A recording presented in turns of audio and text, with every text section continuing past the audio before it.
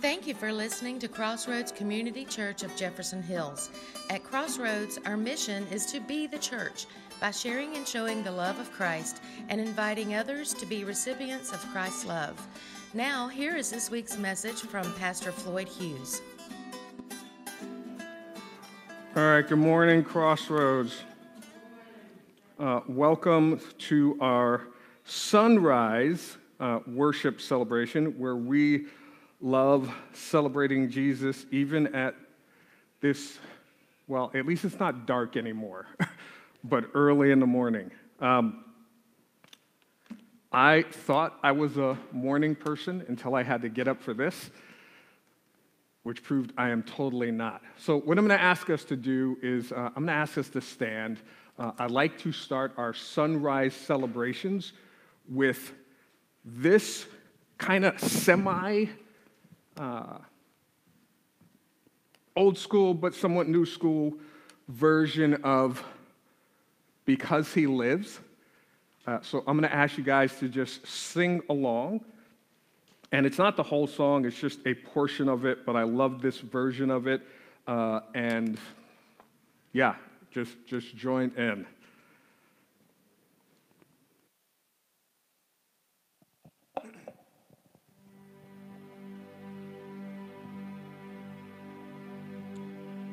God sent His Son. They called Him Jesus. He came to love, heal, and forgive. He lived and died to buy my pardon. An empty grave is there to prove my Savior lives. Because He lives, I can face tomorrow. Because He lives, all fear is gone. Because I know He holds the future, and life is worth the living just because He lives. Is worth the living just because He lives. Amen. God, we are so grateful that life is truly worth the living because of You, because of Your sacrifice, because of the empty tomb. And we praise You and thank You this morning in Jesus' name. Amen. Amen. Amen. You guys can be seated.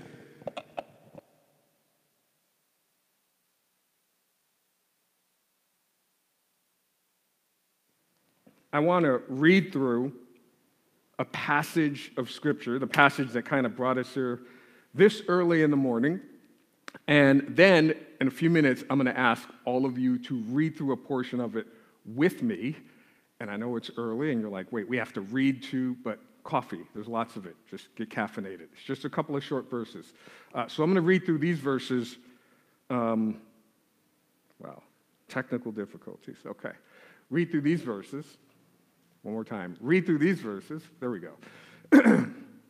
On the first day of the week, very early in the morning, the women took the spices they had prepared and went to the tomb. And really quickly, everyone agrees first day of the week is Sunday. That's why we're here doing this.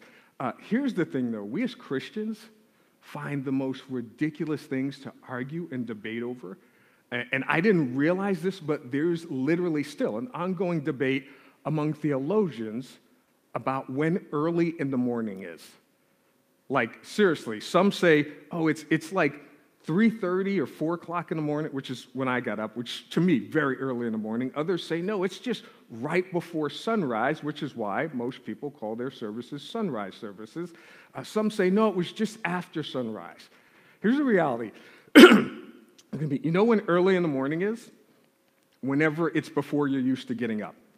That's when early in the morning is. Doesn't matter what time they assign to it. For most of us, this very early in the morning, right? So they went to the tomb, and they found the stone rolled away from the tomb, but when they entered, they did not find the body of the Lord Jesus. While they were wondering about this, suddenly 2 men in clothes that gleamed like lightning stood beside them. Now, here's a side note. We talked about this a couple of weeks ago, right? Because this is where theologians agree that the 2 men in clothes that gleamed like lightning, they were likely angelic beings.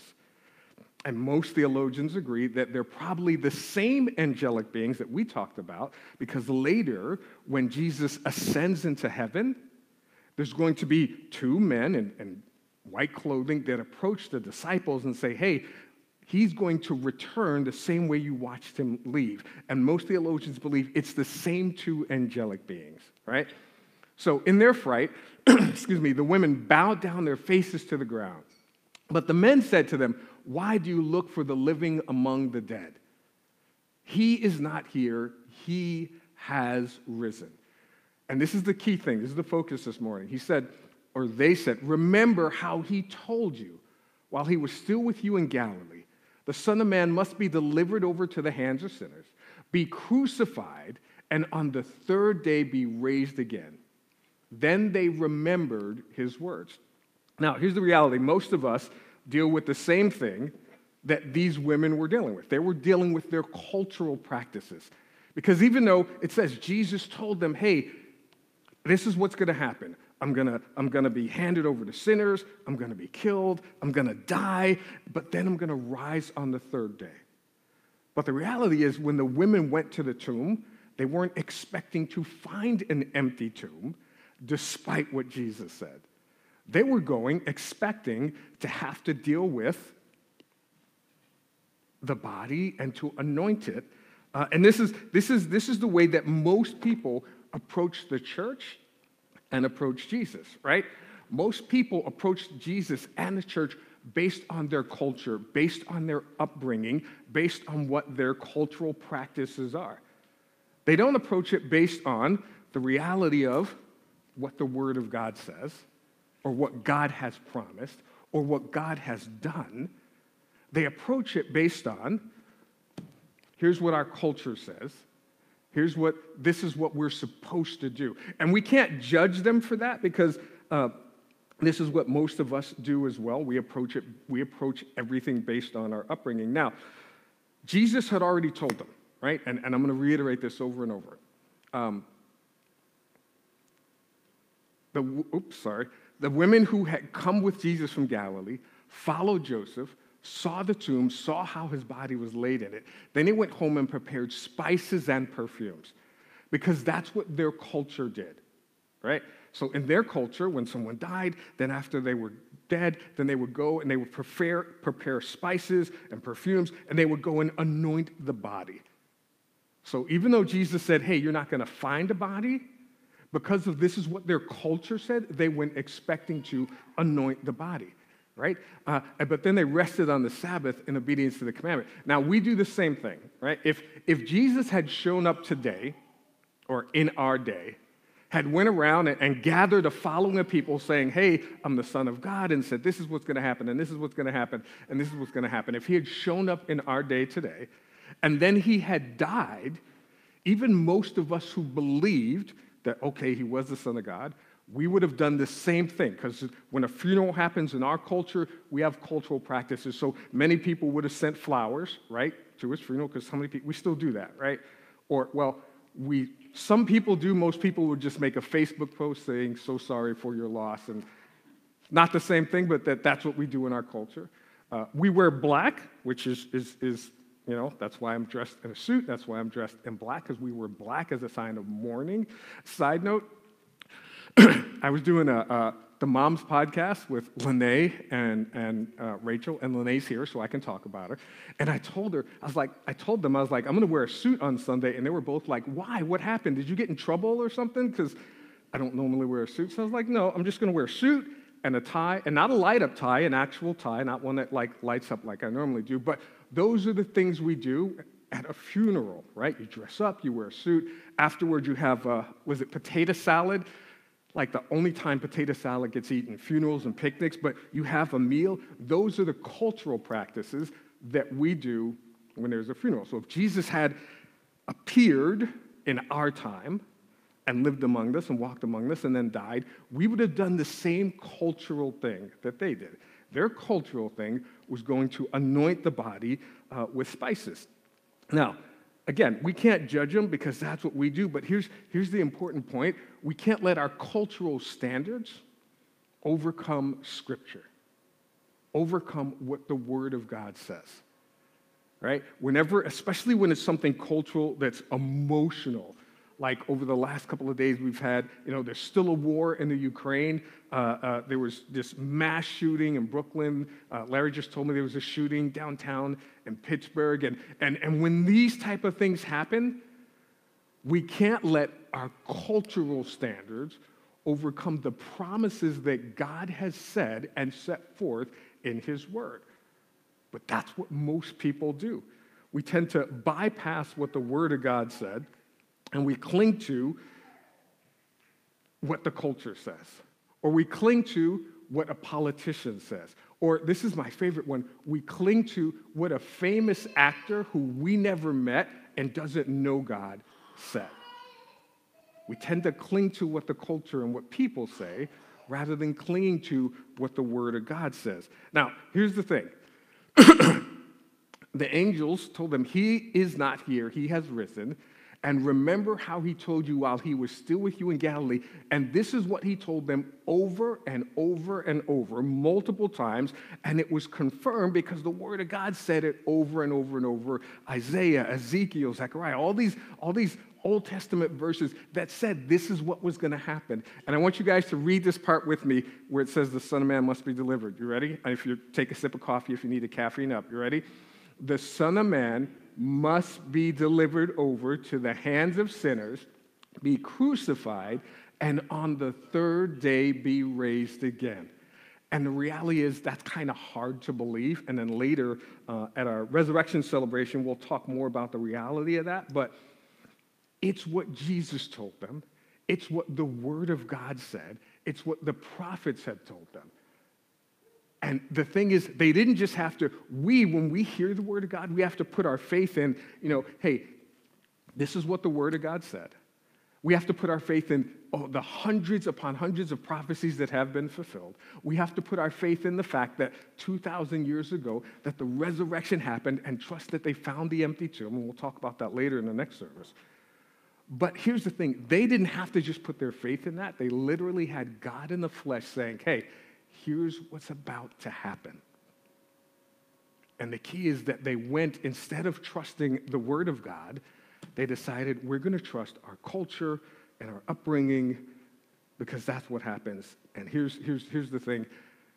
We have to not let our emotional situations contradict God's revelation. And we can get very emotional when we're dealing with financial struggles. But the Word of God says that He's going to provide for us and He can meet every need. We can get really emotional when we're dealing with sickness and we're in pain and we're hurting, and the longer it goes on, then the more our faith decreases. But we have to remember that we have a God who overcame sickness and death. And we can get really, really struggling when we're dealing with a financial crisis or with a family crisis when we're not getting along with family. But we have to remember that the goal is to be reconciled to God and His family. And it's really hard when we're dealing with something emotional, but we have to remember what the Word of God says. We have to remember the promises that He put forth in His Word. And the key is, don't forget what God said. Don't forget what His Word said. Don't forget the hundreds and hundreds and hundreds of times where God has shown up and overcome situations and lifted people out of trials and lifted people out of tribulations. And don't forget, because this is what happened. They got there, and once they remembered, once the angels reminded them, then they remembered His words. Sometimes it takes someone sharing a Bible verse or talking to us about the Word of God or kind of encouraging us before we remember Here's what God's word says. So for everyone who decided to get up this morning or, watching online from your couch, good morning to all you guys, don't forget what God's word says. Don't forget the significance of what the empty tomb means. It means that God is faithful to do everything that he said he would for us. It means that every time that we come across an emotional struggle or a trial or a tribulation or a financial or a family issue or we see a cultural issue, that we get our strength, our joy, our perseverance from trusting what God has said over and over and over in his word. So I'm going to ask you guys to bow your head. I was going to sing another song, but I'm just going to pray. I'm going to ask you guys to bow your head. God, we lift up every single person who may be going through a trial right now, whether it be emotional, whether it be financial, whether it be any kind of struggle. We lift up every single person who may be dealing with a family crisis or a financial crisis. We lift up the families of all the shootings that have happened recently. We lift up the families in the Ukraine who had to leave their homes or had their homes destroyed, and all the women and children who had to leave their homes while their husbands and sons and brothers went to fight, and all of the husbands, brothers, sisters, sons, and children who had to become soldiers to fight to defend their land. We lift all of them up to you, and we pray that those who have put their faith and their trust in you do not forget what you have promised in your word. That although we will have trials, in this world, we will have struggles. In this world, we will have issues. In this world, we will have sickness and death and pain and mean people and political strife. But we remember your word, that because of the empty tomb, we know that you have overcome the world. And although we may have to face those issues, that spiritually we can overcome them through what you and your Son have done for us. And we pray this in Jesus' name. And everyone said, amen. Amen, amen, amen. Told you it was going to be short. Were you timing this? Okay, all right. Thank you guys for coming out early this morning. Our next celebration is going to be at 11:07. So hopefully all of you guys will be there for that. I'm going to pray for the food real quickly. And I don't smell the sausage. Did you bring the sausage? Okay, all right. God, we just thank you so much for allowing us to gather. Thank you for everyone that's here. I pray that you would bless this food to our body, and while we eat and while we celebrate and while we rejoice this morning, we pray that you would bless it. In Jesus' name, amen, amen, amen.